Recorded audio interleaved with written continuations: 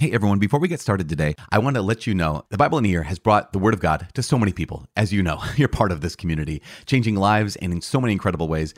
We're humbled to play this role in God's plan and consider it our ongoing mission to keep bringing the Word of God to as many people as possible. So what I'm saying is the end of this year is not going to be the end of Bible in a Year. So far, Ascension has been able to add the podcast to YouTube. You might have found it that way. Maybe you're watching right now on YouTube. And also, we're working on translating it into different languages so you could have the Bible in a Year in other languages than English. But of course, this takes a significant investment to bring projects like these, free of cost to our listening communities. And we want to keep them free of cost to all those people who participate because we want to get the Word of God out there. And because of that, we have to rely on generous contributions from listeners like you to help defray these costs and to enable us to continually provide new audiences with this life-changing content. So if you would like to help support the Bible in a Year mission, you can go to ascensionpress.com/support. That's ascensionpress.com/support. Hi, my name is Father Mike Schmitz, and you're listening to the Bible in a Year podcast, where we encounter God's voice and live life through the lens of Scripture. The Bible in a Year podcast is brought to you by Ascension. Using the Great Adventure Bible timeline, we'll read all the way from Genesis to Revelation, discovering how the story of salvation unfolds and how we fit into that story today. It is day 326. We're reading the Acts of the Apostles, chapter 5, and Romans, St. Paul's letter to the Romans, chapter 8, as well as Proverbs, chapter 27, verses 7 through 9. As always, the Bible translation that I'm reading from is the Revised Standard Version, Second Catholic Edition. I'm using the Great Adventure Bible from Ascension. If you want to download your own Bible in a Year reading plan, you can visit ascensionpress.com/Bible in a Year. You can also subscribe to this podcast by clicking on subscribe and receiving daily episodes and daily updates. As I noted, today's day 326. I think I said that. We're only reading two chapters. One is Acts chapter 5 and the other is Romans chapter 8. Pretty phenomenal chapters, really big deal chapters when it comes to Romans. Well, of course, all of the Bible is inspired, but Romans chapter 8 is very significant. So again, Acts of the Apostles chapter 5, St. Paul's letter to the Romans chapter 8, as well as Proverbs chapter 27, verses 7 through 9. The Acts of the Apostles chapter 5, Ananias and Sapphira. But a man named Ananias, with his wife Sapphira, sold a piece of property, and with his wife's knowledge, he kept back some of the proceeds and brought only a part and laid it at the apostles' feet. But Peter said, Ananias, why has Satan filled your heart to lie to the Holy Spirit and to keep back part of the proceeds of the land? While it remained unsold, did it not remain your own? And after it was sold, was it not at your disposal? How is it that you have contrived this deed in your heart? You have not lied to men, but to God. When Ananias heard these words, he fell down and died. And great fear came upon all who heard of it. The young men rose and wrapped him up and carried him out and buried him. After an interval of about 3 hours, his wife came in, not knowing what had happened. And Peter said to her, Tell me whether you sold the land for so much. And she said, Yes, for so much. But Peter said to her, How is it that you have agreed together to tempt the Spirit of the Lord? Listen, the feet of those that have buried your husband are at the door, and they will carry you out. Immediately she fell down at his feet and died. When the young man came in, they found her dead, and they carried her out and buried her beside her husband. And great fear came upon the whole church and upon all who heard of these things. The apostles heal many. Now many signs and wonders were done among the people by the hands of the apostles, and they were all together in Solomon's portico. None of the rest dared join them, but the people held them in high honor. And more than ever, believers were added to the Lord, multitudes both of men and women, so that they even carried out the sick into the streets and laid them on beds and pallets, that as Peter came by, at least his shadow might fall on some of them. The people also gathered from the towns around Jerusalem, bringing the sick and those afflicted with unclean spirits, and they were all healed. The apostles are imprisoned and brought before the council. But the high priest rose up, and all who were with him, that is, the party of the Sadducees, and filled with jealousy, they arrested the apostles and put them in the common prison. But at night an angel of the Lord opened the prison doors and brought them out and said, Go and stand in the temple and speak to the people all the words of this life. And when they heard this, they entered the temple at daybreak and taught. Now the high priest came and those who were with him, and called together the council and all the senate of Israel, and sent to the prison to have them brought. But when the officers came, they did not find them in the prison, and they returned and reported, We found the prison securely locked and the sentries standing at the doors, but when we opened it, we found no one inside. Now when the captain of the temple and the chief priests heard these words, they were very much perplexed about them, wondering what this would come to. And someone came and told them, "The men whom you put in prison are standing in the temple and teaching the people." Then the captain with the officers went and brought them, but without violence, for they were afraid of being stoned by the people. And when they had brought them, they set them before the council, and the high priest questioned them, saying, "We strictly charge you not to teach in this name. Yet here you have filled Jerusalem with your teachings, and you intend to bring this man's blood upon us." But Peter and the apostles answered, "We must obey God rather than men. The God of our fathers raised Jesus, whom you killed by hanging him on a tree. God exalted him at his right hand as leader and savior to give repentance to Israel and forgiveness of sins. And we are witnesses to these things, and so is the Holy Spirit, whom God has given to those who obey him." When they heard this, they were enraged and wanted to kill them. But a Pharisee in the council named Gamaliel, a teacher of the law held in honor by all the people, stood up and ordered the men to be put outside for a while. And he said to them, "Men of Israel, take care what you do with these men. For before these days Theudas arose, claiming to be somebody, and a number of men, about 400, joined him. But he was slain, and all who followed him were dispersed and came to nothing. After him, Judas the Galilean arose in the days of the census and drew away some of the people after him. He also perished, and all who followed him were scattered. So in the present case, I tell you, keep away from these men and let them alone. For if this plan or this undertaking is of men, it will fail. But if it is of God, you will not be able to overthrow them. You might even be found opposing God." So they took his advice, and when they had called in the apostles, they beat them and charged them not to speak in the name of Jesus, and let them go. Then they left the presence of the council, rejoicing that they were counted worthy to suffer dishonor for the name. And every day in the temple and at home, they did not cease teaching and preaching Jesus as the Christ. St. Paul's letter to the Romans, chapter 8. Life in the Spirit. There is therefore now no condemnation for those who are in Christ Jesus. For the law of the Spirit of life in Christ Jesus has set me free from the law of sin and death. For God has done what the law, weakened by the flesh, could not do, sending his own Son in the likeness of sinful flesh, and for sin he condemned sin in the flesh, in order that the just requirement of the law might be fulfilled in us, who walk not according to the flesh, but according to the Spirit. For those who live according to the flesh set their minds on the things of the flesh, but those who live according to the Spirit set their minds on the things of the Spirit. To set the mind on the flesh is death, but to set the mind on the Spirit is life and peace. For the mind that is set on the flesh is hostile to God. It does not submit to God's law. Indeed, it cannot. And those who are in the flesh cannot please God. But you are not in the flesh. You are in the Spirit, if the Spirit of God really dwells in you. Anyone who does not have the Spirit of Christ does not belong to him. But if Christ is in you, although your bodies are dead because of sin, your spirits are alive because of righteousness. If the Spirit of him who raised Jesus from the dead dwells in you, he who raised Christ Jesus from the dead will give life to your mortal bodies also through his Spirit who dwells in you. So then, brethren, we are debtors, not to the flesh, to live according to the flesh. For if you live according to the flesh, you will die. But if by the Spirit you put to death the deeds of the body, you will live. For all who are led by the Spirit of God are sons of God. For you did not receive the spirit of slavery to fall back into fear, but you have received the spirit of sonship. When we cry, Abba, Father, it is the Spirit himself bearing witness with our spirit that we are children of God. And if children, then heirs, heirs of God, and fellow heirs with Christ, provided we suffer with him in order that we may also be glorified with him. The glory to be revealed. I consider that the sufferings of this present time are not worth comparing with the glory that is to be revealed to us. For the creation waits with eager longing for the revealing of the sons of God. For the creation was subjected to futility, not of its own will, but by the will of him who subjected it in hope. Because the creation itself will be set free from its bondage to decay and obtain the glorious liberty of the children of God.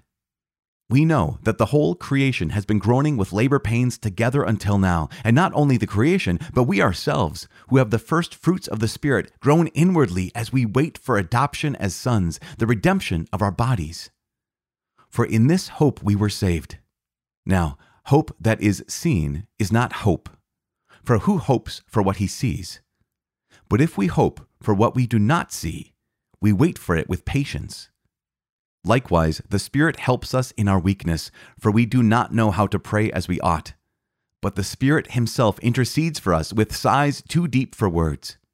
And he who searches the hearts of men knows what is the mind of the Spirit, because the Spirit intercedes for the saints according to the will of God.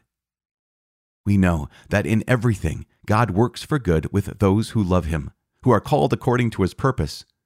For those whom he foreknew, he also predestined to be conformed to the image of his Son, in order that he might be the firstborn among many brethren. And those he predestined, he also called. And those whom he called, he also justified. And those whom he justified, he also glorified. God's love in Christ Jesus. What then shall we say to this? If God is for us, who is against us? He who did not spare his own Son, but gave him up for us all, will he not also give us all things with him? Who shall bring a charge against God's elect? It is God who justifies. Who is to condemn? It is Christ Jesus who died, yes, who was raised from the dead, who is at the right hand of God, who indeed intercedes for us. Who shall separate us from the love of Christ? Shall tribulation or distress, or persecution, or famine, or nakedness, or peril, or sword? As it is written, for your sake we are being killed all the day long. We are regarded as sheep to be slaughtered. No, in all these things we are more than conquerors through him who loved us. For I am sure that neither death, nor life, nor angels, nor principalities, nor things present, nor things to come, nor powers, nor height, nor depth, nor anything else in all creation will be able to separate us from the love of God in Christ Jesus our Lord. The book of Proverbs, chapter 27, verses 7 through 9. He who is sated loathes honey, but to one who is hungry, everything bitter is sweet. Like a bird that strays from its nest is a man who strays from his home. Oil and perfume make the heart glad, but the soul is torn by trouble. Father in heaven, we give you praise. We thank you so much. Thank you for giving us your word today. Thank you for sending your Holy Spirit in the name of your Son, Jesus Christ, to dwell in us, to guide us, to put to death the works of the flesh, and to give us life in the Spirit, to set us free from slavery, and to give us the true freedom as sons and daughters of you, your own sons and daughters, who can call you Father in the midst of this world. Father in heaven, we thank you. We praise you. Dad, we praise you and we love you. In Jesus' name, amen. In the name of the Father and of the Son and of the Holy Spirit, amen. Okay, gosh, you guys, did I not say that Acts of the Apostles chapter 5 and chapter 8 of St. Paul's letter to the Romans was going to be bonkers, completely bonkers today? Oh my gosh, I can't even begin. Where to even start? Okay, so here's the story of Ananias and Sapphira. Right before this, I don't know if you remember this, but in chapter 4, we had a guy named Joseph, who's also named Barnabas, meaning son of the encouragement, who had sold the field which belonged to him. He brought the money, laid it at the apostles' feet. Here's Ananias and Sapphira, and they're kind of sort of doing the same thing, but they're not actually doing the same thing. They're working under the pretense of honesty, or under the pretense of generosity. And that's the problem here. And one of the things that happens, obviously, is for us as well. I mean, even Peter says this. He says, while you owned the piece of property, wasn't it yours to do whatever you wanted to do with it? Even after you sold it, you could do whatever you wanted to do with the money. But the problem is, you made a pretense, you made a show of saying that you were giving everything when you weren't giving everything. That's the issue. The issue is not that, oh, you only gave X amount of money.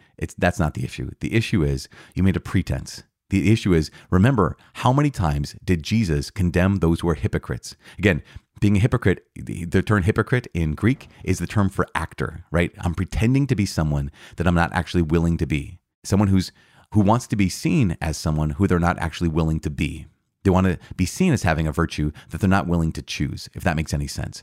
And so here's Ananias and Sapphira. They have this pretense. They're hypocrites. And because of that, it costs them their life. At the same time, starting in verse 12, the apostles are healing people like crazy. And that's such a remarkable thing. They even say that they laid people out so that Peter's shadow would pass over them, because remember what Jeff had pointed out how many days ago? He said that Peter is kind of re-embodying what Jesus had done. And later on, Paul's going to be re-embodying what Jesus had done. And what's that a sign of? Not only of the fact that God used these super apostles, right? These two apostles in remarkable ways, but also that we're called to allow the Lord to work in our lives in a similar way. Now, I love this next story about how the apostles are imprisoned and brought before the council. Now, I read this story, and maybe we might have mentioned this in that conversation with Jeff again. This will be my last reference to that conversation. But one of the things that strikes me always is when I read this story, I am reading it, and you and I are reading it from the perspective of it's already been done. It's already been lived. The story's already been written. And yet, those apostles that were brought before the Sadducees, that were brought before the council, the story hadn't been written. They were filled, I imagine, with a high degree of uncertainty, having no idea how is this going to play out, how is this going to hash out. And yet, even in the midst of that uncertainty, they were filled with boldness. Remember that prayer from yesterday, that prayer for boldness, for courage, for the willingness to stand up and say, I'm actually not going to go along with whatever you're asking me to go along with. We ordered you, did we not, to cease speaking that name, that you filled the whole city with that name. And that's incredible, right? So often we're told as Christians to stop speaking, stop living in the name of Jesus Christ. And here are Peter and the other apostles saying, we cannot but speak in the name of Jesus. And he says in verse 29, we must obey God rather than men. That is so, so crucial for every single one of us. And you know what happened? They heard it and they were super happy. They were like, you know what? We're inspired by you. That's incredible. We want to be Christians too. No, verse 33 says, when they heard this, they were enraged and wanted to kill them. Peter gives witness. The apostles give witness to this. Say, no, we saw Jesus raised from the dead. We're going to bear witness to these things. You can tell us not to speak in his name, but we must obey God rather than men. The result, we want to kill them. Gamaliel, of course, stands up and points out that there's other people who had followers, other people who died. And then what happened to those followers? They fell away. Those followers became followers. Oh man, I just made up a term.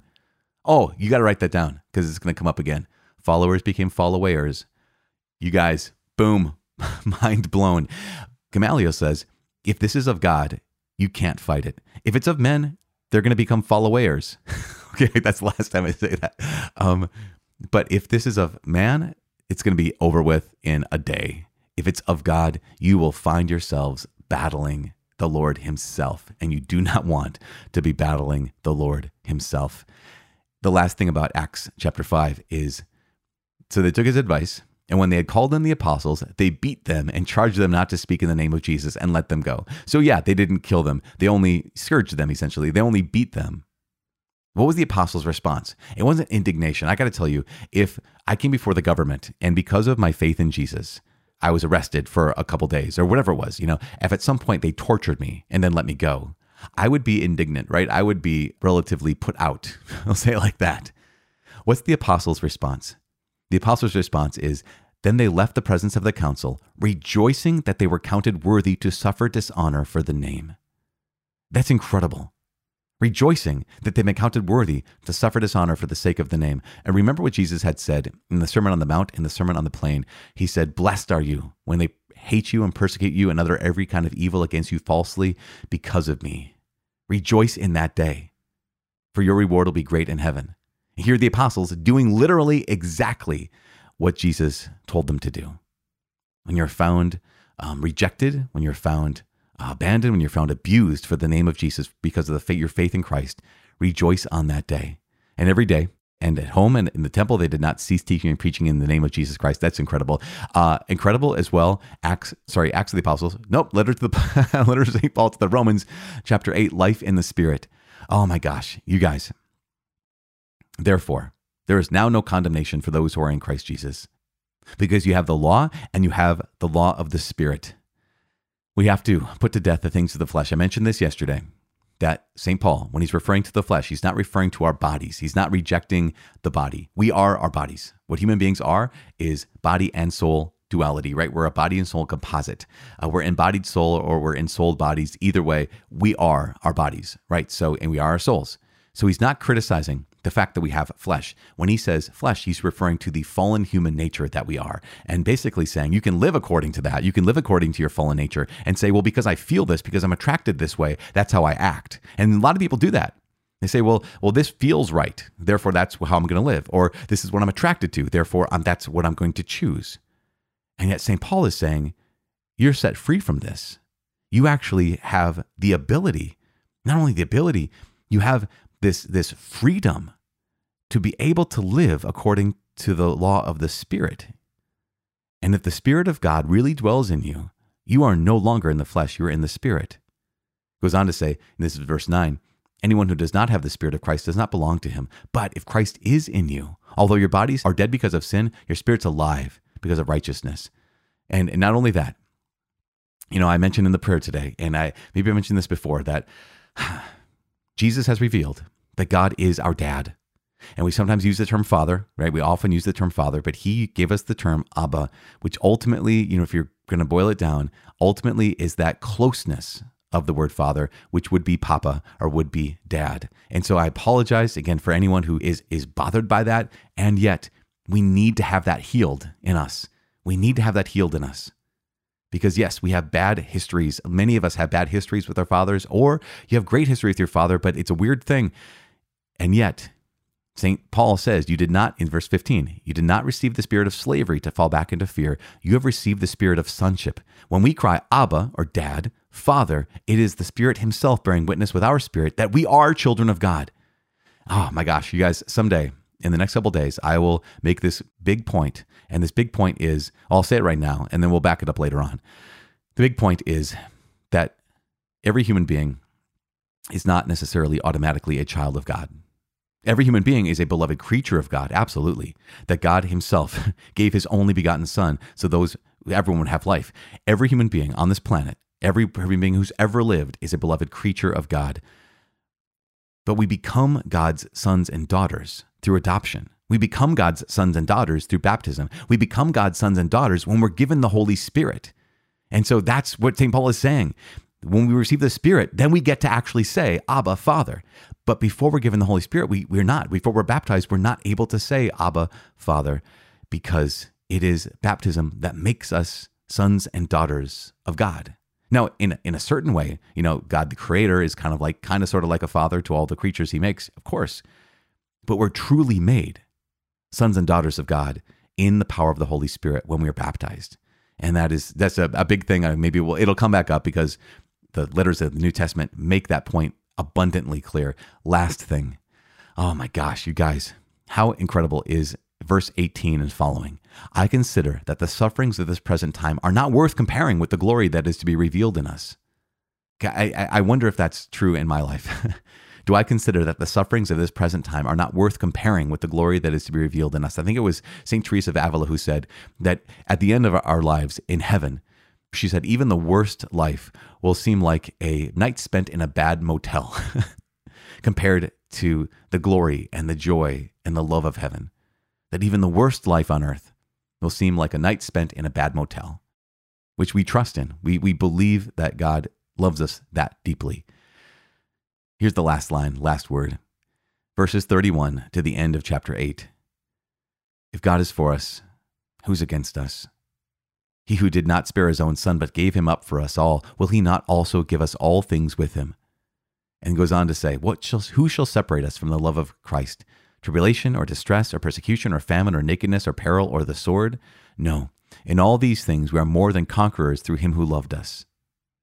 For I am convinced, I'm sure, that neither death nor life, nor angels, nor principalities, nor things present, nor things to come, nor powers, nor height, nor depth, nor anything else in all creation will be able to separate us from the love of God in Christ Jesus our Lord. What St. Paul is making, this is the last point here, I apologize. The point he's making is that there is no force on earth. There is no amount of evil on this earth that can take you out of God's hands. It's interesting and worth praying about that St. Paul doesn't mention the one force that can take us out of God's hand, that can take us out of relationship with God, and that is sin. All these other forces are external forces. No one, no matter how much they hurt you, no matter how much they abuse you or use you, no one can take you out of the Father's hand.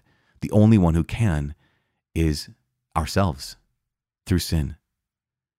And so we have to say, okay, God, I know that there's no external force. There's no power, not even a demon or an angel who can take me out of your hand. So since I'm the only one who can walk away, I'm the only one who can separate myself from you and your love. Help me to never, never separate myself from you and your love through sinning, through rebelling against you, through saying, I want to do what I want to do. I'll leave you. Help me never, Lord. Help me never to wander away. That's a tall order. And if I do wander, Lord, bring me back. This is a gift. What an incredible gift today. I'm sorry this is so long, but it's only 2 chapters, but so much to say. So much gift today. And so last thing is, I'm praying for you. Please pray for me. My name is Father Mike. I cannot wait to see you tomorrow. God bless.